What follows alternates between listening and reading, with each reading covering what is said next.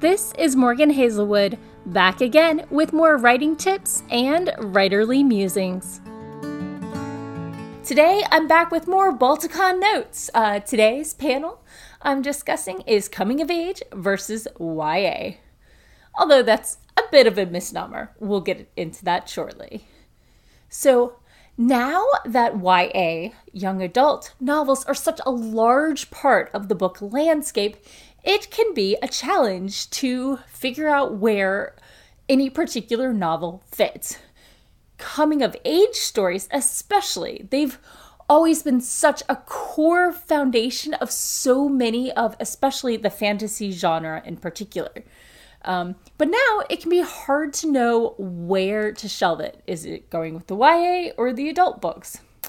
On the titular panel at Balticon 53, Lisa Paddle, Leah Sipus, Jean Marie Ward, Ken Eltabeth, and R.R. Angel discussed ways to sort out the confusion.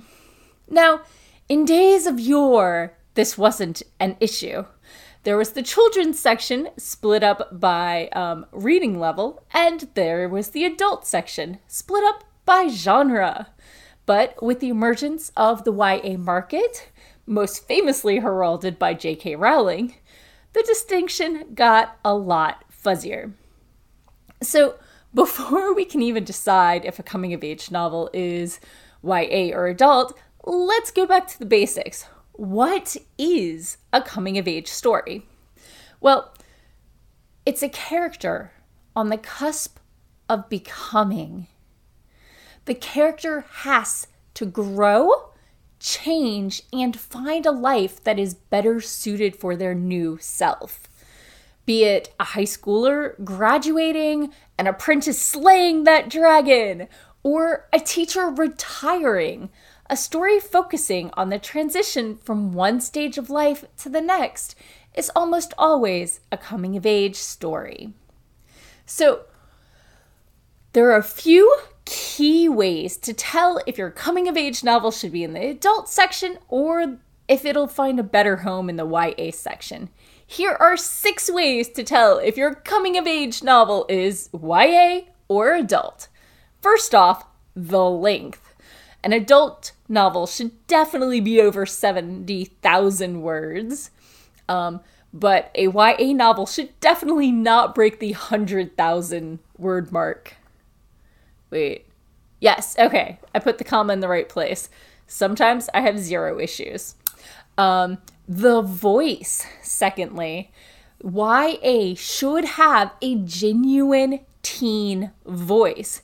Not necessarily snarky, and not so often adults get teenage voices wrong. Let's not talk about episode 3 of Star Wars. I have issues. I have deep-seated issues. Anyway, YA is often told in first-person point of view.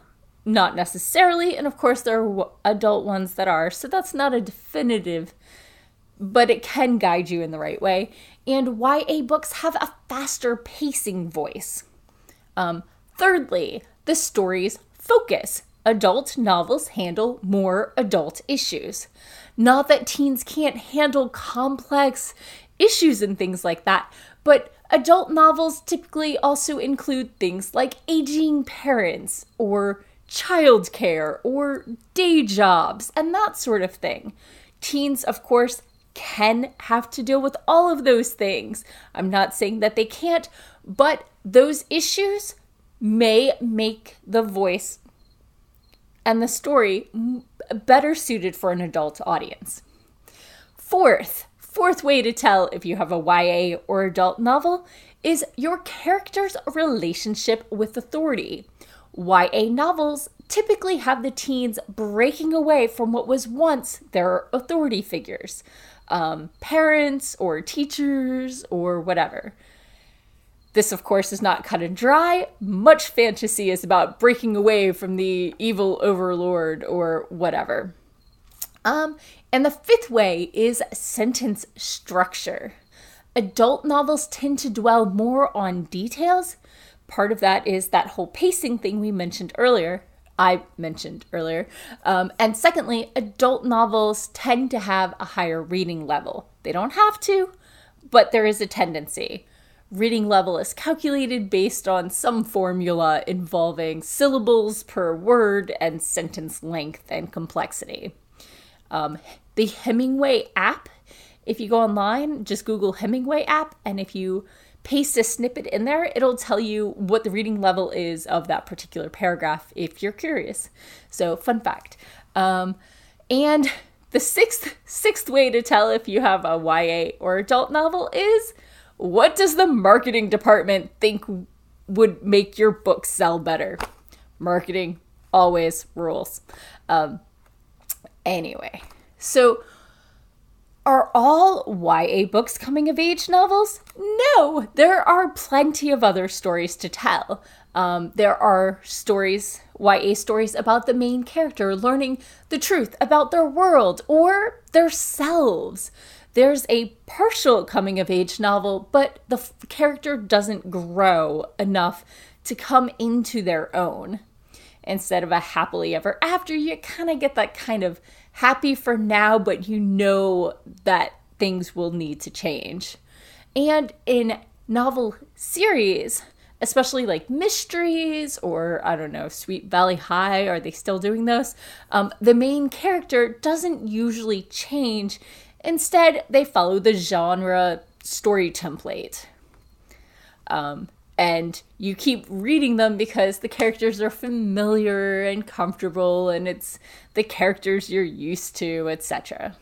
So, hopefully, these tips can help you guide you down that narrow line between coming-of-age adults and between the two sides.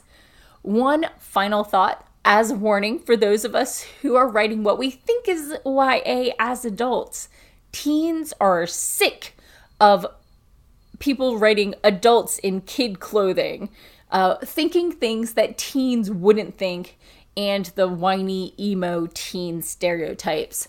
We need to represent teens more authentically, or leave it to teens themselves or those who are still close to their teens. What are your favorite coming-of-age novels? Let me know if they're YA or adult, and why. And that's all for today. Thanks for listening. If you enjoyed this episode, hit that subscribe button and share it with all your friends. It goes a long way towards helping people find me. And I'll be back again next Monday with more writing tips and writerly musings. Bye-bye.